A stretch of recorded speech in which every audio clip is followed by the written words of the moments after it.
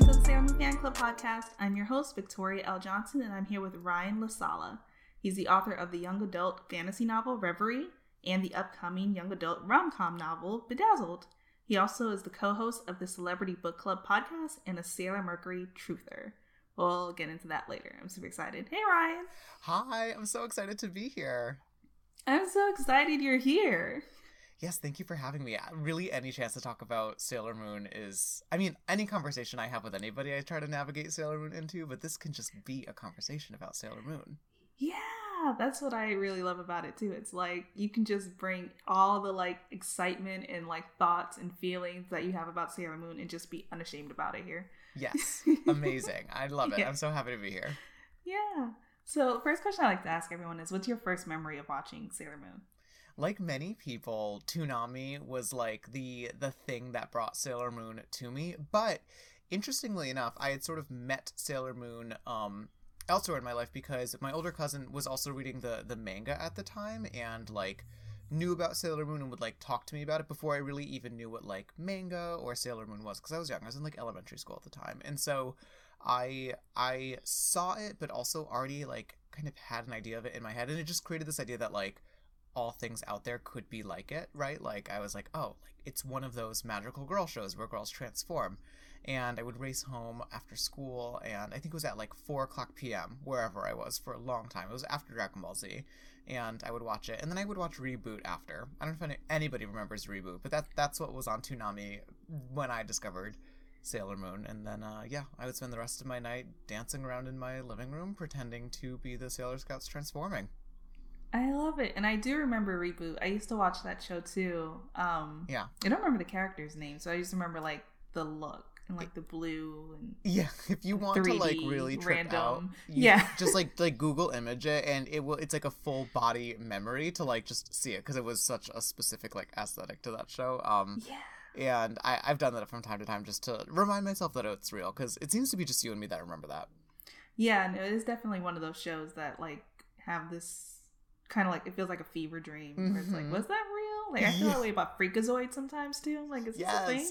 Oh my god, yes. Freakazoid, who got his magic powers from his cat stepping across his computer. I forgot about that. I can't forget about it. I'll never forget about that. That's great. I love it. Yeah, definitely a lot of nostalgia and fever dreaming there. So back to Sailor Moon. So when you were watching it, how did you feel? What were you thinking? Oh, I loved it. It was unlike anything else that I had really ever seen. And I'm queer, and I was a really young queer person, just searching for things that sort of had that luster of queerness that I didn't know was queer, but still could recognize, right? And so I would look for it in everything, and Sailor Moon just had such an abundance of it. And I would actually say probably kind of calibrated all of my artistic sensibilities as to what I liked. But yeah, I loved everything about it. I loved that it was a show focused on girls that somehow became more powerful when they put on their sexy sailor outfits, the transformation, and the fact that they could sort of ease into this liminal space where they would have these highly choreographed, beautifully animated transformations and these attacks, and also just I don't know. I mean, I was also a kid of Greek mythology. I feel all queer people loved Greek mythology growing up. That also had kind of the same luster. Mm-hmm. And so anything that was astrological or sort of planetary in its organization was also deeply alluring to me. And also gemstones, all of these things. I don't know if they were as a result of Sailor Moon or if they sort of all existed in me and then brought me to Sailor Moon, but they all just activated such a deep wonder in why I love the show, and why I was deeply obsessed with it. It's still, to this day, I would say, is probably the most formative force, creative force outside of the things that I've actually produced myself that kind of controls my imagination. Yeah, I feel this exact same way, especially with astrology and astronomy. Mm-hmm. Where I'm I love the stars, and I love gemstones and astrology and stuff. And I'm is it because of Sailor Moon, or was that always just there? You'll never know. I know. Chicken and egg. Yeah, I often feel like I like manifested Sailor Moon as like a kid because it so completely fulfilled like so many different things that I wanted. And I'll never know, it is a chicken and egg situation. I'll never know if that's because of Sailor Moon and I sort of backed into these interests, but yeah, no, it was like my everything. To this day, it's like I think about it all the time. If I'm like having a bad day, or even if I'm just like unmotivated, I will literally pull up like transformation sequences and just like turn them on and have them in the background, and it never fails to kind of like bring me back to myself. Yeah. No, absolutely. Same here. Mm-hmm. Have you had like any favorite episodes or standout moments? The standout moments that I think I watch again and again, I think the finale, right? Like that very final episode, the fight between Sailor Moon and Galaxia. I always love returning to that. I don't know why. It's just such like a, well, I mean, I know why, because it's like a fantastic finale, at least in my opinion. And it brings me like such a rush watching that, and also sort of deeply encapsulates like a ton of like the lessons of the show. So I think of that a lot, and I also think of all the time I'm thinking of how we really did Fisheye such a disservice in the American dub. Same thing with like Zoisite and all of the other like queer characters. I totally understand why like dubbing had to do what it did to them, but to this day I don't know. I'm excited to do my like annual rewatch of the show because I feel like I'm forever trying to like erase out the weird things that like the original dub did to them, and sort of replace it with something that's a little bit more true to the manga. But I think of those characters a lot. That, and then the fight with oh my god, I'm gonna get the names wrong. It's fine, no judgment here. Yeah. The okay, in the Black Moon Clan, the four sisters. Oh, excuse. Well, okay, I might do. There's Emerald, there's Cone. Yes, there's Flash Cassie. Something. Hold on. Ashikashi sisters or something like that. Oh yeah, Ayakashi. Yeah. I think something. Yeah, something like that. Anyhow, that fight, like the fight between like the Force Inner Scouts and like those girls, I love. I love it. I like watch that all the time. Yeah, I think through this podcast I've kind of been like going back, and I think that was the first time I kind of saw a villain turn like good. Mm-hmm. Maybe. Well, it may not have been, but it's one of the first times like I remember that.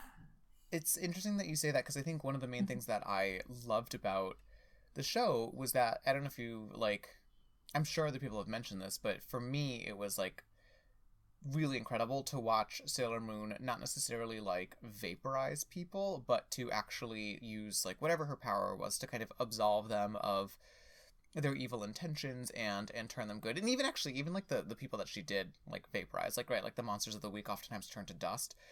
In the Japanese, like as they're being like blown apart by like rainbows, they're like beautiful and like lovely. And I love that. Like even in the face of like an impending death, they're like, let me compliment this girl's spunk. Like she's really got a glam factor going on here, and I love that. And then for the Spectre Sisters is what I know them as, because that's what they were in like the English dub. For them, yeah, they one by one are sort of like turned to the side of good, and they renounce like the Black Moon Clan because of Sailor Moon, and I loved that. I thought that was the coolest thing ever, and so unlike really any other kind of classic hero versus villain, light versus dark narrative that I was seeing.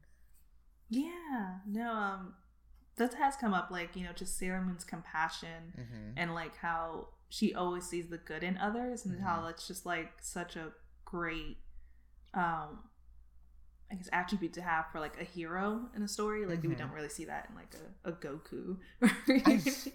Right, I know, like Frieza's not over here being like beautiful as like the spirit bomb blows him up. Like, yeah, that just, it wasn't part of it. Right. Like, I too have good in me, Goku. Yeah, no, you wanted, in Dragon Ball Z, you wanted those guys dead. Because by that point, like, also in Dragon Ball Z, like, people had been killed by the time they got to these final battles. Like, the stakes were high. But no, I get it. But I love the whole Sailor Moon thing. The compassion thing was huge for me, and definitely shaped kind of my idea of like what a hero could be, and you know, how someone could sort of be a hero. And to this day, like, that sort of has informed like my approach to even like the fights that I get into with people. Like, I am looking to bring them to the side of good rather than vanquish them. Or if I am going to vanquish them, I at least want them to know that I'm doing a lovely job. I love that approach. That is so true. It's like, I'm gonna vanquish you, but I'm gonna look really pretty while I do it. Yeah, it's gonna be fucking beautiful. And a bunch Right. of gay people are gonna stand up and go, yes, queen. That's what I'm wanting. And say, lovely. Yeah, exactly. Yeah, I read your tour article, and I thought that was something I never thought of before, just like them saying beautiful and lovely as they're getting like pulverized or vaporized. Mm-hmm. And just like that, like even like in awe of her power, or even like I forgot the word you mentioned. I think it was like they kind of feel not at ease, but like they're being exercised almost. It's like they're what it is it's absolution, right? Like, Mm-hmm. and in that article, so Tor had me write an article, and I'm famously known for adoring Sailor Moon. So when Tor approached me, they're like, what do you want to write about? Do you want to write something about like Sailor Moon? It had nothing to do with like the book I was promoting, but it is the thing that I love most. And so I jumped on the opportunity.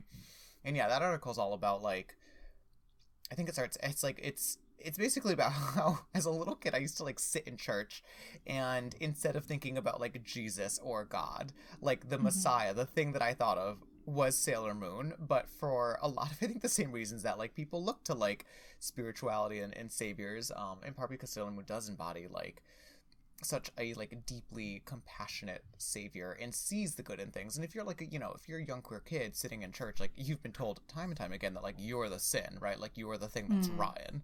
And so approaching a Jesus-like figure was not on my agenda, but approaching Sailor Moon, like, a young girl who was messing up and a crybaby and danced around in ribbons, but still saw the good in people, like, a much better figure in, like, my young adolescent mind. And to this day, like, I would put her in front of a kid well before I would put anything that's, like, biblical. I just think it's much better. Yeah, I mean, I get that totally. And it's funny because Sailor Moon's actually what made me like kind of understand like that part of the Bible. It's like, oh, that's what he's trying to do. It's Compassion. The closest, yeah, it's like the closest I could come to organized religion Right. as Sailor Moon. Yeah, I'm with you on that. Yeah, it like clicked for me. After I watched that fight with Galaxia, I was like, oh, Right. that's what the Bible's about. Yeah. Or what they're trying to, it's It's a Mm-hmm. great framework to kind of work through that stuff in. Yeah, I agree. Yeah. It's so funny. I'm pretty sure I know, but did you have a favorite Sailor Scout or Senshi? Yeah, I go through phases. I really love all of them, but I need to stand up for Ms. Amy Mizuno, Sailor Mercury. I think that she is the most underrated Sailor Scout, and I think it's like criminal what we have done as Moonies to who I think should be a more popular Sailor Scout. I think she's the best, and I think it's obvious that she should be more popular. Yeah, I definitely agree with you, especially like in my most recent rewatches. Like she really pulls her weight in this group, Yes. like more, very much so. In so many ways too. Like, this is, if I go on too long, you need to shut me up about this. But like, first of all, like she's Sailor Moon's first friend, right? Like, so she really does represent like the tone of the team that is formed. It is formed, I guess out of destiny, but also like Sailor Moon sees her and befriends her as someone who's sort of an outcast and, still interesting and still powerful in her own way. I love that. And it's just them for a little while, and I love their teamwork. Also, like, she controls water, which I think is the coolest element. Also, like, the most available element. So of all of the Sailor Scouts, like, she's the one that I would want to be paired with if I was, like, I don't know, exploring like a spooky mansion or doing any sort of adventure. Like, she's powerful. That is powerful. And her attacks span strategy, they span defense, they span offense. Like, she can do it all. And she shows that range, right? Like, and she also has a supercomputer in her earring. Like, I don't know. The reasons are profound and endless. And last but not least, she also has the most sensible footwear aside from Sailor Moon herself. They both are actually wearing boots with like a sensible heel rather than like, I don't know, like Sailor Jupiter's running around in like wrestling shoes with heels on. Mars has like a strappy sandal. It makes no sense that they can fight. And then we've got like Sailor Mercury who actually shows up prepared. I think she needs to be rewarded for that. You're so right. Like, not only is she powerful, she's super strong and like a good partner, like teamwork, Yeah. Yeah. Like you would want her on your team. You're right. If I was in a haunted house, I would totally pick her first. Like I think my first inclination would be Sailor Mars, but I feel like Sailor Mercury could figure it out.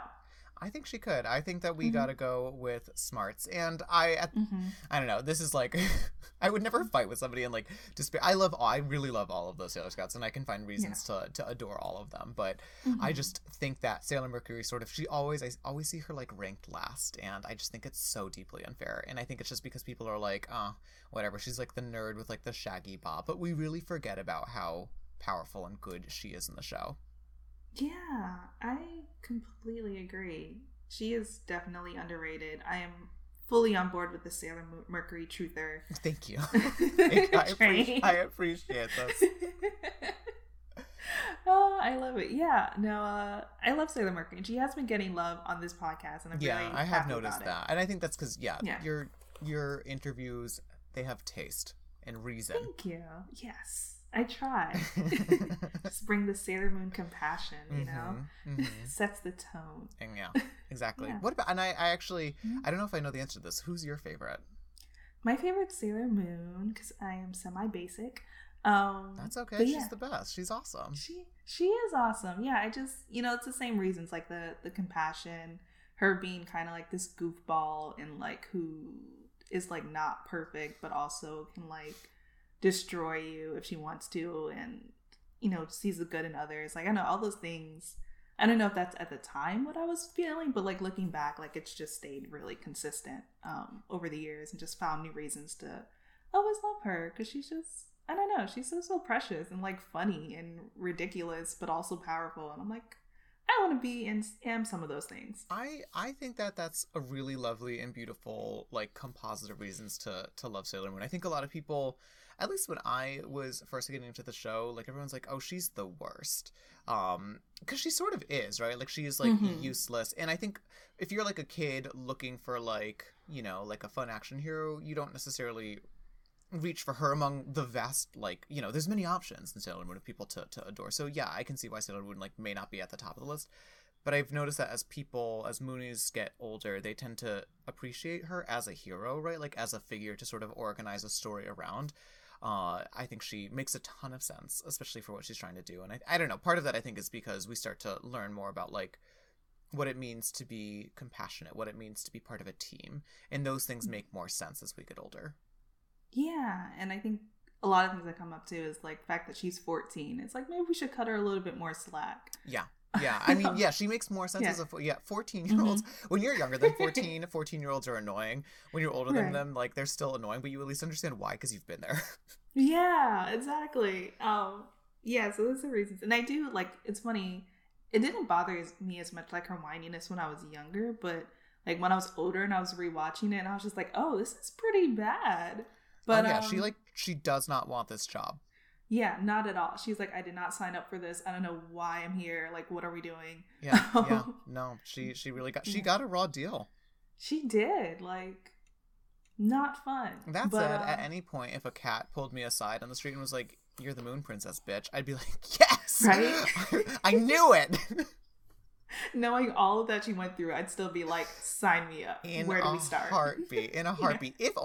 If only to be given her like disguise transformation pen. Ooh. I lived for that thing. The like many devices she had, that was the thing that I wanted the most. Although the tiara was good too. I used to practice throwing a frisbee. I don't know if you remember. Do you remember the episode where to get into like private school she had to throw a frisbee? Yeah. I loved that. And I was like, if ever the day comes, I need to know how to throw a frisbee. So I got really good at frisbee because of Sailor Moon. Oh my god, I love that so much. Yeah, I love that, because it was like, I think she was just bad at everything. She was like, well, I can throw this frisbee all day. Like, yeah, well, yeah. I wonder, was the Negaverse? I love the Negaverse too as like a concept. All of their like funny ploys were incredible. But I do think that they were like, we'll get her via like, I don't know, a frisbee throwing contest or something like that. I feel like that was part of, I don't know. And again, like, it might have been a fever dream. It might have been a Sailor Moon episode from the 90s. It's like so hard to know the difference. But my memory is that like their dastardly ploy was to set up a frisbee throwing contest to like only admit girls who could potentially be Sailor Moon to like a private etiquette school. That's my memory. If someone listening to this knows otherwise, like, you have to let me know. No, But I'm happy to proceed with this delusion. You are absolutely right. I definitely remember that. That's early. I rewatched that episode probably about a month ago. So Mm-hmm. that was part of it. Like, and I think all of the things they were testing them on, they were like, oh, the Moon Princess is good at this and that. But of course, like, Usagi's not good at all of those things, but the frisbee throwing was the only one she was good at. That's so funny. I just love that. Yeah, the Moon Princess can throw a frisbee. Like, what a strange sentence, but one that is completely factual in the world of Sailor Moon. Definitely. There are many things that are only factual in the world of Sailor Moon. I love it. Yeah, you you could go on and on. It's great. I love it. I love the logic of that show more than anything. Yeah, same here. I was working around this tweet where I'm like, talking about Promise of the Rose. It's like, if a guy isn't going off planet to get me the perfect flower and then getting possessed by said flower just to like take me back, I don't want it. I don't want that love. Yeah, it's not that. It is not enough. It's not enough. Oh, the Promise of the Rose. Even people who love Sailor Moon, when I bring up the Promise of the Rose, like that always makes them a little fuzzy because like not everyone saw the movies, and like even people who are like aware of how like funny and queer the show was without really knowing it are still surprised. And I'm like, oh yeah, Tuxedo Mask has like a vindictive boyfriend who like goes off planet and gets a demonic like what is it called, what is it called? Like when you, like a corsage, basically, like a boutonniere. Yeah. He gets a demonic boutonniere that like possesses him. It's like a sexy lady with like her tits out coming out of a flower that's like, let's go destroy Earth for gay love. And then he like competes with Sailor Moon.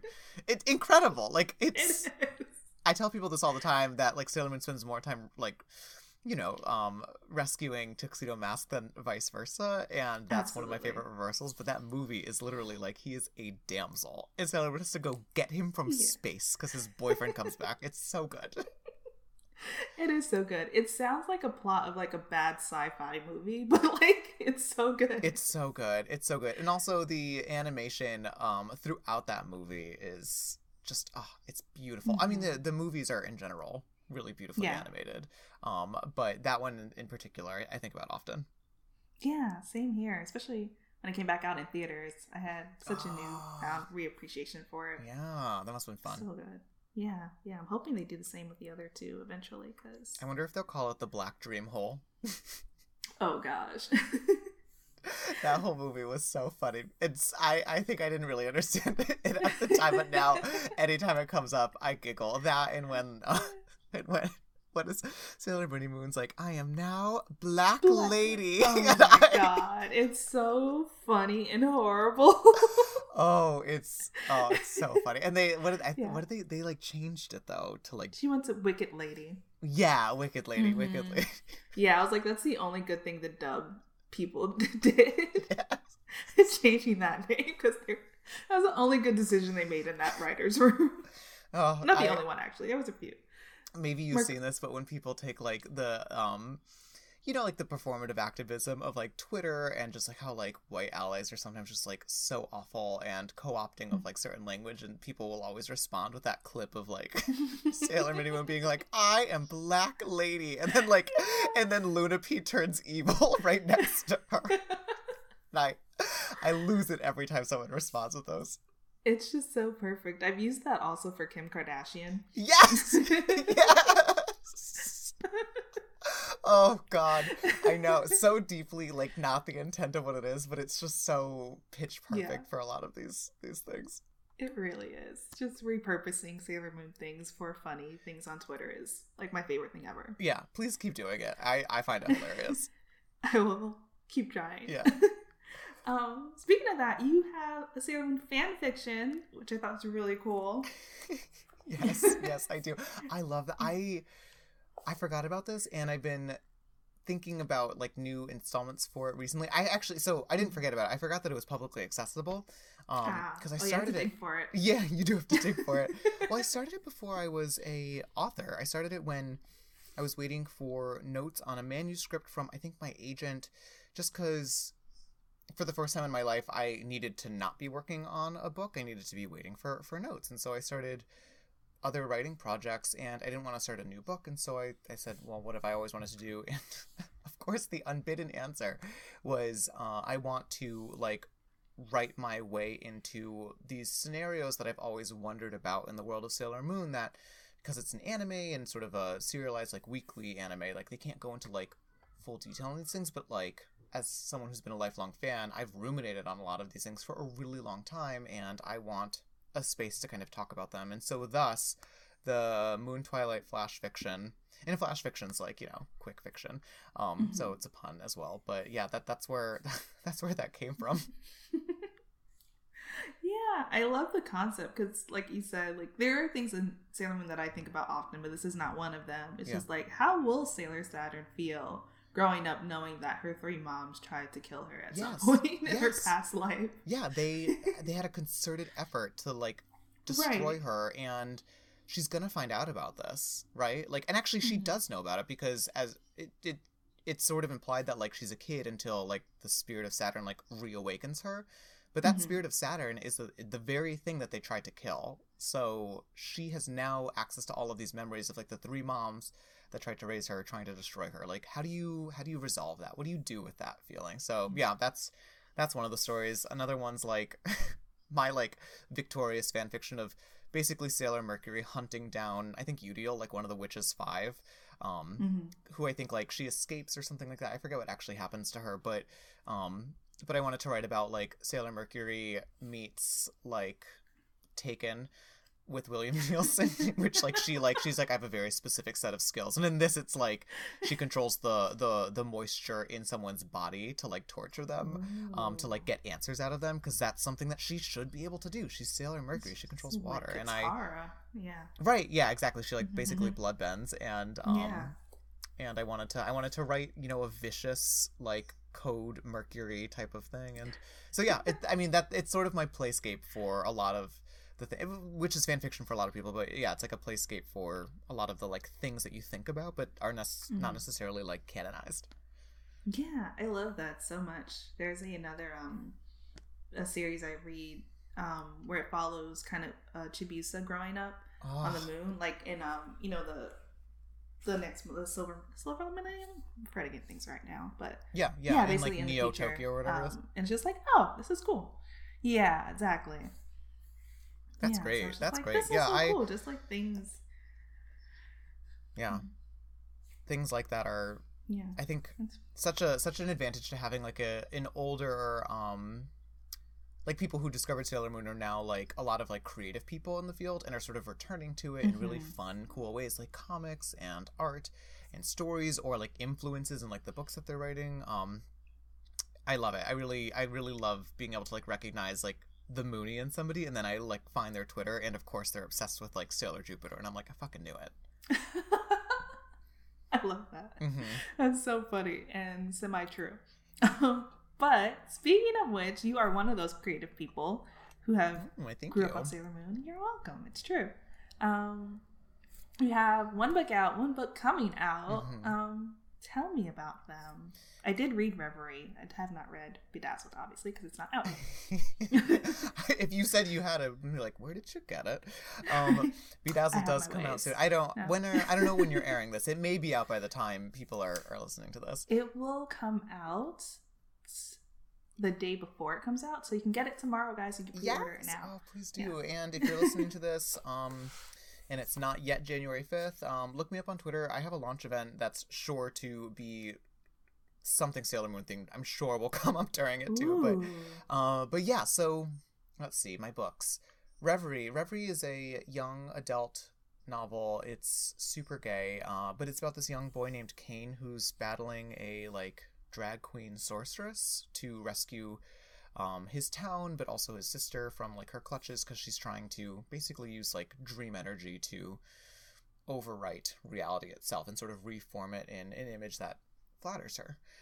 And it came out last December, so December 2019. So it's actually been out for over a year, and I would say that the Sailor Moon influences in that, I think, are really obvious, but I guess I'd want to leave it up to the reader to sort of suss them out, and so I won't say too much, but I will say that, like, you know, in both of these, the main character is sort of a young, inept crybaby with, like, rainbow-colored magic that doesn't know a ton about how powerful they are and sort of has to figure it out through working with a group of people with, like, semi-secret identities that kind of have to transform to access their powers. And also, I have long believed that all of the villains in Sailor Moon are, like, kind of like drag queens. They're just so, like, heightened and, like, over feminine all the time that I can see that. I think that the fact that I wrote in my first book a villainous drag queen, I don't know if it's completely based in Sailor Moon, although it does make sense when you look at, like, Queen Helenia and, like, Galaxia and all of these, like, high-powered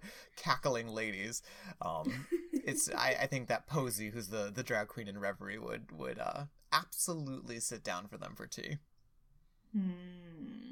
I would like to see that. Yeah, me too. Yeah. Me too. And what about Bedazzled? Yeah, so Bedazzled is not a continuation of Reverie. It's a totally separate book. It's also young adult, and it's actually a rom-com. It's like a contemporary book. It's about two ex-boyfriends that are battling against one another in a competitive arts and crafts competition showdown at, like, a Comic-Con. The whole book is basically centered around cosplay and, like, geek culture and anime, literally. And it's about a young artist named Raffi who is super, super talented at arts and crafts and cosplay and, like, costume construction. And the thing is, like, even though he knows what he does is art, his mother, who's an actually, like, famous artist, doesn't think that anything cosplay related or really even, like, pop culture related can really be treated as, like, real art, right? And a lot of people think that, whether or not they really acknowledge it. They sort of look at, like, comic book conventions and fan art and fan fiction and cosplay as, like, derivative of the main thing, when, like, I don't know if you're actually in on any of this, if you understand, like, the joy that's behind it and the artistry that goes into it. And so Raffi's trying to prove to her that, like, what he does is real art. He's going to do this by competing in, like, a cosplay competition, which are so cool. If you ever get a chance, if cons ever come back and you can attend them, you absolutely should. But he's gonna take home the top prize, except when he shows up, his, like, main competitor turns out to be his ex-boyfriend, who he was supposed to be competing alongside but is now competing against. And the reason they broke up is maybe cosplay and anime related. And that's all the first chapter. This is, like, all covered very early on, and the rest of the book is sort of like an exploration of, like, the actual competition that they go through, but then it also flashes back to their relationship, like how they met one another, and eventually what kind of drove them apart. So yeah, that comes out in January 5th. So it probably is out by the time folks are listening to this, and I'm so excited because, you know, it's completely inspired by my obsessions with, like, Sailor Moon and anime and, like, comic book conventions and all things, like, geek and nerd culture. So I guarantee, like, if you're listening to this podcast, right, because you love Sailor Moon that much, like, you're probably who I had in mind when I was writing this book. I love that so much. Yeah, I'm so excited about it. It's all the things that I love mashed into, like, a book about a breakup that I myself went through. Wait, this is breakup cosplay and anime related as well? Kind of. I was with a guy for a long time who's a total sweetheart. We're very good friends, and he, like, knows about this, but the book was inspired because we went to Comic-Con together and we both cosplayed, but I was the one that kind of had to build the costumes because I'm very artsy and crafty, and he got a lot of the glory because he's hot, basically. So it was a very frustrating day, but, like, also a really, like, fun day, and I was also exhausted the entire time, and I'm super anxious as a person, and so it was this really interesting day of, like, I don't know, put a lot of weird tension in our relationship because of cosplay and, like, anime, in a way that I walked out of that convention center and the next day called my agent and told her about this, like, book idea, and then I wrote it. Oh, well, sucks that you guys, I mean, sure it's for the best, but, like, story idea out of it, so yay. Yeah, we stayed together for, like, a year or two after that too. This wasn't the reason we broke up. It was just the inspiration behind it. But and now we're very good friends. If anyone's wondering, we had a great breakup, like A+ breakup. We did a good job. We were very adult about it, and now we're good friends. And the book's dedicated to him. Literally, the book, like, he knows all about it. It's not like my side of the story. It's very much like something inspired by our dynamic that then turned into its own story. Mm-hmm. Oh man, that's great. Yeah, yeah, I fun. can totally get that though, because yeah, that makes all the sense. Thank you. You're welcome.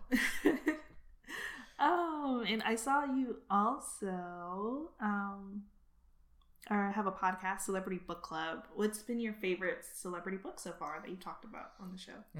So right now we are reading. This is like every time I say this, I feel like I'm making it up, but I'm not. We are reading a fantasy novel that came out, I think, in like 2012. I forget, and it's by Tyra Banks. The supermodel Tyra Banks. Oh my gosh. I was not expecting that at all. No one ever is, because it came out, it hit the New York Times bestseller list and then immediately went out of print. You cannot, there's no like ebook, there's no like audio. You cannot get your hands on this unless you find like a first edition from like a used bookstore, or it's in many libraries. But yeah, Tyra Banks wrote a fantasy novel during like the dystopian boom.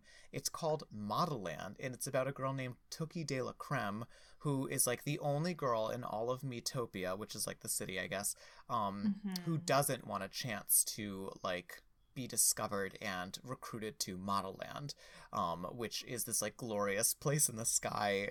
Also, there's magic. Yeah, my friend Clarabelle, who's my co-host and the one that sort of came up with this podcast idea, discovered the book, called me and was like, would you be willing to read this book and make a podcast out of it? And so yeah, that's what the podcast is. It's literally every week we sit down with like a new chapter and like go through it at like a reader level, but then also at like a craft level, because the both of us we're authors ourselves, and we've had to, we didn't have supermodeling careers, so we've had to find our way into publishing, and based upon like the actual books that we write. And for all of the faults, the story is actually so funny, and it's hard to get your hands on it. If you can, you should read it, but if you can't, I don't know, listen to our book club about it, because that we're on chapter like 7 right now, so there's plenty of time to kind of tune in. Oh my god, this is blowing my mind. Yeah.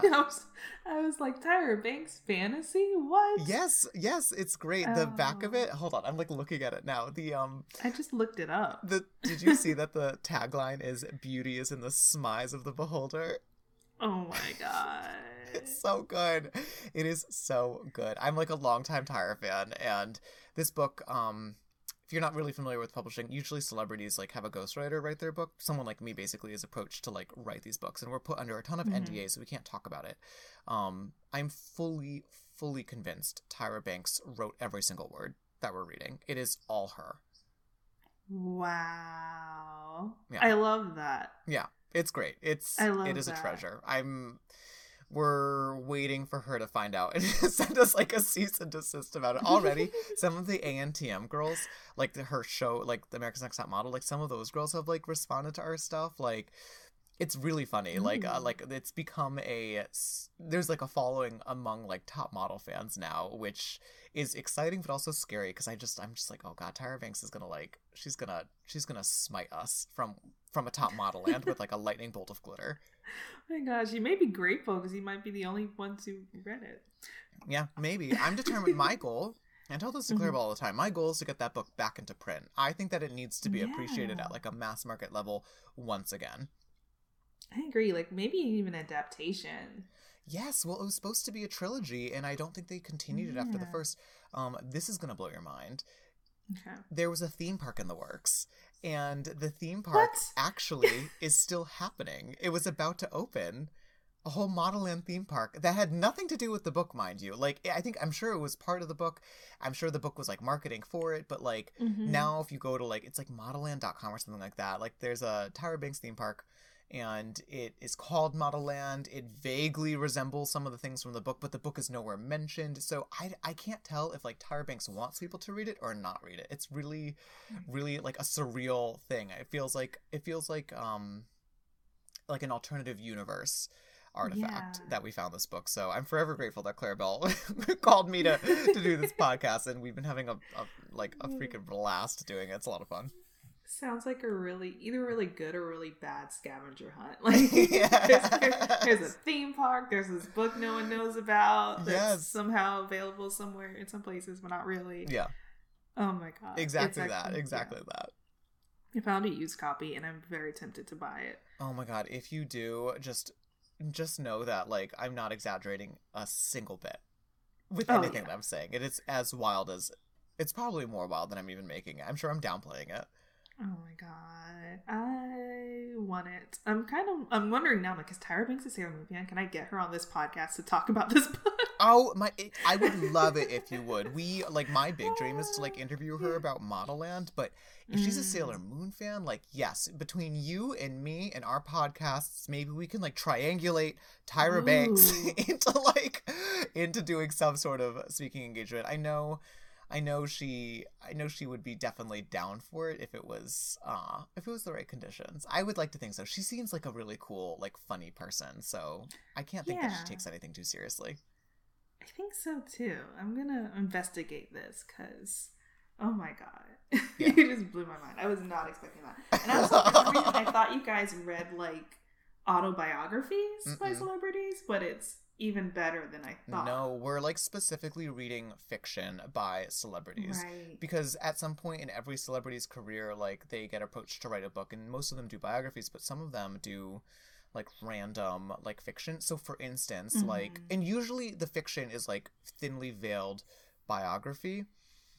So like Tyra Banks and Model Land, but like Nicole Richie and like Paris Hilton, like, both have books that are about like a rich girl that's misunderstood. What will she do? And like the like Kylie and Kendall Jenner wrote a dystopian novel that no one fucking knows about because it was years ago, and it was back when, like, I'm sure an agent approached them, was like, you guys are teens, like, why don't you write a book for teens? Like, you're part of this like up and coming family, like, it'll be a huge hit. And I'm sure that it was. And then, because the book's probably awful and because it didn't actually have any readers, it was just all marketing, like, it went away. And these books are out there, and so our whole goal is literally to like bring attention to like this pattern, and then to also read these books and like deeply analyze them, like, at a sentence level for you know, like you would in an actual book club.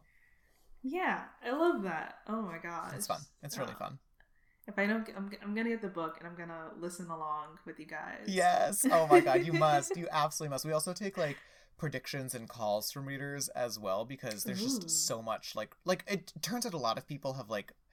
This is why I think that we're getting Tyra Banks paid, because a lot of people have bought the book in response to the podcast and are reading along with us. So I think that we're owed something. I don't know what, but hopefully it's not a cease and desist. Yeah, I mean, I'm gonna hope it's not either. I feel like it might be more of a. I think it'll be positive. I'm gonna say that. I think it'll be positive. All right. Well, fingers crossed. Fingers crossed.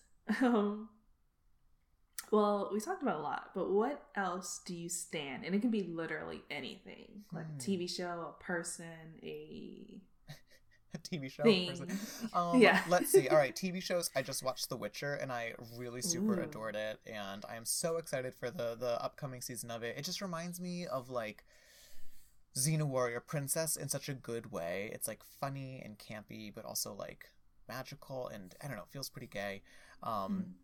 People, I didn't come to this interview prepared for any people, but I will say that it could be celebrities.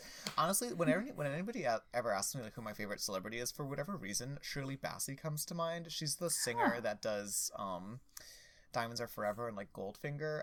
If you get a chance, like look her up. It's been like a comforting thing in quarantine to like look up old performances of hers. She's an incredible singer and like definitely a kooky old lady at this point. And so you know what you might know her from, you know when people are like, she doesn't have the range, you know that saying? That's from somebody doing an impersonation of Shirley Bassey. Like, wow. That's where it comes from. And through that I sort of like rediscovered my love for her recently. Other things that I'm super into right now, I'm also the animes that I'm watching.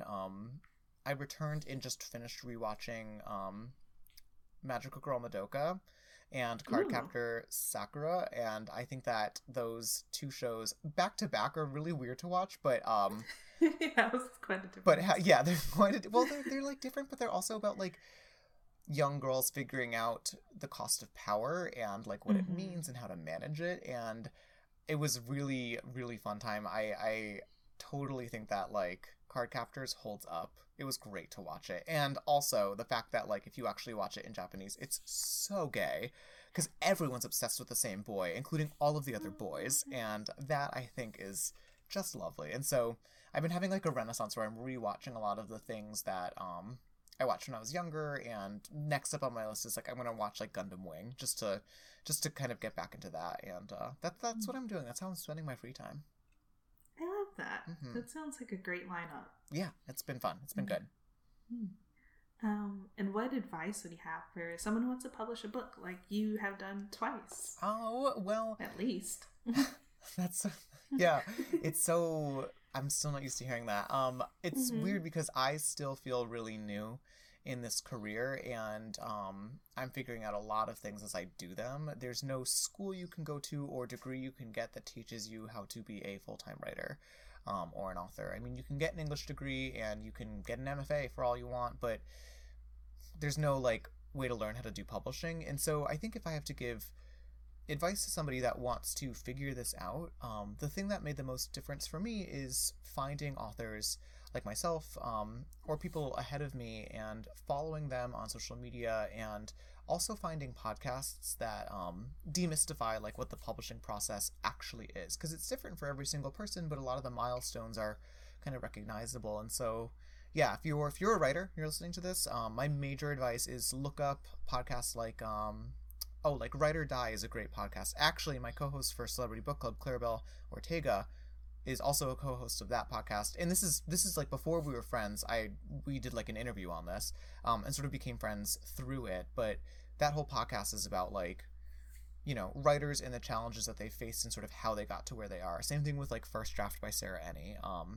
There's a lot of really rich resources out there for learning about what publishing is and how to do it. And then actually like navigating the waters of it. And I think that's important, because the last thing that I want for new writers, and the thing that kind of pains me to see, is someone spends, you know, years working on a book and then kind of gives up upon it because they actually get to the point where they're ready to share it, but they're just too intimidated, or find out that there's just a lot more to getting published than they originally thought, because it's not easy, it's not simple. And so this is why I encourage people to, alongside the actual act of writing, do your best to kind of do your homework, and that way you'll feel a lot more prepared when you get to the stage when you're ready to share your work. Yeah, that's a great advice, and I think I am subscribed to both those podcasts, so I will second that. Yay! Oh, that's so good. So, is this when you tell me a little bit about your writing? Can I ask? Oh gosh, you can. No, I would love to okay. know. Oh my god, yes. I don't know if you want to talk about it. You don't have to if you don't want to, but I think getting comfortable talking about what you're writing and working on is a good thing. So I'm curious, and you can edit this out if you want, or leave it in, and people can be like, "Oh my god, what is Victoria up to?" But I want to know, what are you writing? It's perfect. So I am attempting to write a detective story with a young Black girl. Yes. It's kind of like Nancy Drew-ish, but like she's searching for a missing princess. Oh my god, cool. Yes. Yeah, is it fantasy or is it contemporary? Contemporary. Ooh, amazing. Yeah, I don't know. I was just like, I want something that's just like straightforward without any kind of added elements. Yeah, so you were like a mystery and we're searching for a whole ass princess. Super straightforward, Victoria. I guess, maybe not that straightforward. Yeah, you know, your everyday mystery novel. Sure thing. Okay. Just, I want dragons and such is all. Got it. Okay.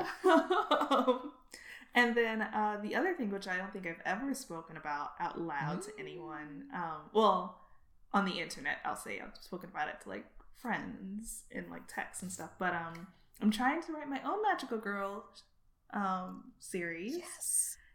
Inspired by hip hop. So we'll see how that goes. Oh, that would be cool. Are there transformations? Oh yeah. Yes. Absolutely. Yes. Yeah. Oh, I would definitely love that. Yeah, so those are my big 2021 goals. I kind of have an outline together for the detective story, and I have an outline for like the first few chapters of the Magical Girl story. So we'll see. It's coming together, and I'm really trying to, I mean, part of asking about advice is for like other people, but also for myself. Yeah. And I'm looking into classes to take early next year, and kind of just starting to like set aside time to write, because I realize that is all I need to do. Yeah, it is the frustratingly but clearly most important thing My most Yes, important part words. of being a writer is actually writing. That's the most fundamental. Don't let I yourself know. stop yourself from doing that. Yeah, it's so sad. It's like the words just don't appear by themselves, apparently. I know. Yeah, you can have all the It's. contacts and clout, but unless you're Mm-hmm. Tyra Banks, supermodel of the world, Right. that book is not going to get written. And she even wrote it herself. So even if you're Tyra Banks, you still Yeah. got to write the book. Yep. Exactly. That sounds great. Well, I hope Yeah. I hope that you have lots of awesome progress. I'm really looking forward to both of those projects. They sound awesome. Thank you. I will. You'll. I mean, you'll see. I guess updates on Yes. Oh my social god, no, I media if can't anything wait. ever happens. But yeah, really excited. Thank you for asking though. I don't always get asked questions, so it's fun. Yeah. No, I'm not far enough away from having been sort of where you are that I'm not Mm-hmm. also super curious about like what people are up to. I don't know. I don't know if that'll ever go away. When the second I hear that someone's writing something, I always want to know what it is and how I can help. Yeah. So yeah, no, of course. Same here. I love hearing about people writing on too. Mm-hmm. But on a side note, I didn't ask you this. I've seen you put a lot. You put a lot of tweets out about which kind of characters are which Sailor Scouts for Reverie. Mm-hmm. So I'm just gonna ask about Bedazzled, like, or unless you want to answer both, you can also answer both if you want. But So for Reverie, the clearest link is that Kane, who's the main character, I think resembles in a lot of ways Sailor Moon. Although they're really different. Kane is like this like nasty little burr of a gay boy, not like this like goofy, fun kind of lovely cry maybe, but they both do cry a lot. And then Ursula in Reverie is largely inspired by Sailor Jupiter because I wanted someone who was like tough and like physically tough and hard to deal with if you're the bad guy, but also someone who like stress bakes. I love that dichotomy. And I think like Sailor Jupiter, great character for that. She loves to sort of be like matronly and like take care of her friends, and at the same time like that includes beating people up and like bench pressing like thugs. Great combo. So I wanted that in a character. In Bedazzled, I don't know that I have like a way through this with those characters. I think in part because it's hard for me to think these characters are so recent for me, so I don't know that I have like a ton of perspective. I also didn't start with any sort of like links in mind. Although Raffi, I guess like he's this young, anxious, super ambitious like little kid basically that's looking to kind of like get recognition, and something about his like passion and his fire feels very Mars to me. The fact that he has a really secure sense of like who he is and what he wants, but at the same time like he gets a crush and is still like fangirling over people. Like I love that, and I love that about Sailor Mars, and so maybe that's who his scout is. But I don't know. I wouldn't put that in stone. That may change. I may change my answer. ooh, okay. Well, that's perfectly fine. Good. But thank you for answering either way. Yes, absolutely. Yeah. And then, just like Sailor Moon had her, Sailor Moon says, phrase at the end of every episode. What would your phrase be? So Sailor Ryan says. Oh my gosh. All right. Snuck up on you, didn't This it? snuck up on me. I have not been thinking about this. You think I have this. What's like a good Sailor Moon says that you can remember? I need a jumping off point. Let's see. I think, well, I mean, obviously you kind of mentioned it earlier, like not,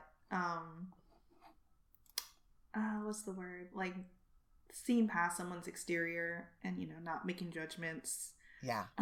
Something some people have said in the past on the show of late is like punch fear in the face.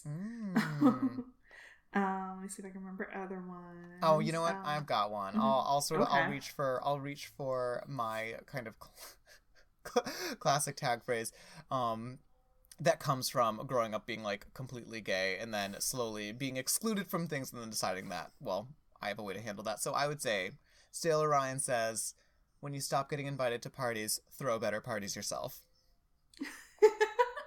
I love that. Yeah, there we are. That's it. Spite and revenge are what I would be powered by if I was a Sailor Scout. That's perfectly fine. Good. There's room for everybody. There truly is room for everybody. There's like There's Sailor Scouts for everything you learn towards the end of the series. Right. Like Iron Mouse. Like, Yes! Oh my god, Tindy Yako, Aluminum Siren. Yeah. I was like, if these girls are here, I am also ready to be a Sailor Scout.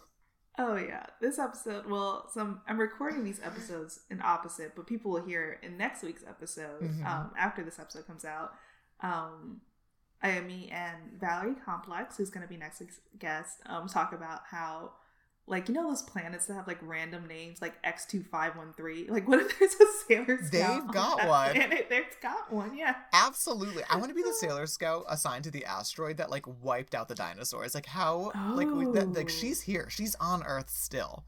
Where's that Sailor Moon continuation? That, yes, we need that. And also like all of Sailor Jupiter's 62 princesses just like floating around. Yes. Oh my god. Yeah. Her court. I want this. So this is where like my flash fiction comes in handy. But like I can just tell like I have so much other stuff to do. But what I'm gonna end up doing this week is like writing about like how Sailor Pluto felt reading the news that she was no longer a planet. Like, what did she like have a meeting where they're all just like, ignore it, Setsuna. It doesn't matter. And she was like, it fucking matters. Right. It's got to be that conversation had to have been had. Like, oh my god, what if she got depowered once that announcement was made? Right? Yes. Oh my god, like she got like saddled with like red tape that like, and they like confiscate her pen and they're like, sorry, you actually don't get a planet pen. You're not a planet. You get a dwarf star pen. Oh my god, no more planet power for you. Truly, yeah. Like you can only use star power or crystal power. No planet power. Yeah, like. This is what I wonder about. Victoria, this is what I think about all the time. I'm so glad that you're on the same page. You are in the right place at the right time. And I do too. You should definitely, if you haven't checked it out, there's a comic called Moonsticks that kind of deals with a lot of these things too, and it's really funny. Oh my god. After this, will you DM me a link? I would totally DM you. Please, I would love this. It's so great. And I think it kind of, there's one where it's like Usagi and it's like her constant transformations and like at the end she's like trying really hard to hold herself up because she has like the wings and like yes. The Eternal Sailor Moon wings to this day are such an iconic costume choice. I love them. Same. They're so good. So good. So yeah, there's a lot of good material there, and I think they have a Pluto one too. So I'll send those to you. Not exactly what you said, but addressing her not being a planet. Perfect. Yeah. Where can people find you and all of your amazingness? All right. So I'm most active on Twitter. You can find me via Ryality at Ryality. So RYALITY. I've got a website that has all of my socials on it. RyanLasala.com. That's LASALA.com. And right now I'm most active I do a ton on Instagram. I'm getting really into YouTube and like video making. So if you want to know more about like how to write books, how I do what I do, you can submit topics to me and I will make videos on them. So like right now I'm recording a video about like suspense and when the reader knows something but like the character doesn't, like how do you do that and stuff like that. So yeah, that's where I'm at right now. I'm also I've been getting into TikTok recently too. Mostly like watching and cackling at people's TikToks because there's like a huge like anime contingent on TikTok, but I don't know. I also have been having a lot of fun recording videos there too. So yeah, I'm all over the internet. You can't miss me. I love that. Yeah, I've watched a few of your YouTube videos too, and they are awesome. So anyone listening to this should definitely check them out. Oh, thank you. I appreciate that.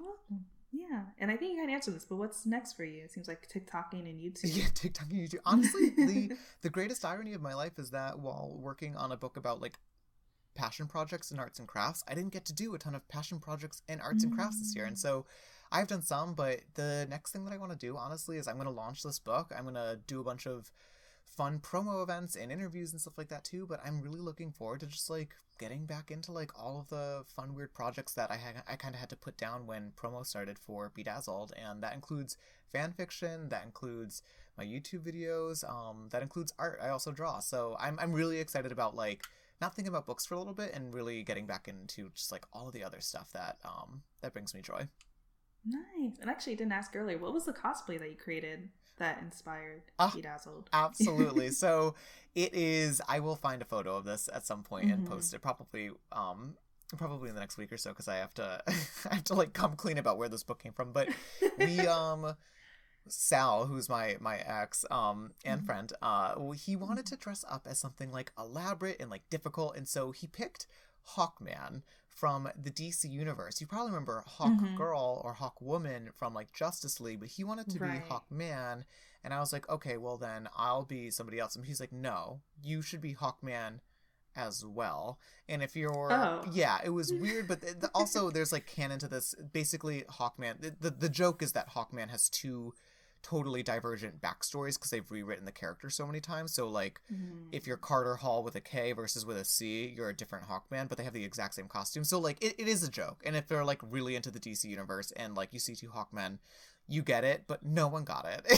So it was just the two of us running around as like hawk people during this convention, and it was still a blast. And the costumes, they weighed a ton because I had to make these like giant wings for them, but to this day it's the most elaborate thing that I've ever created, and I'm super proud of it.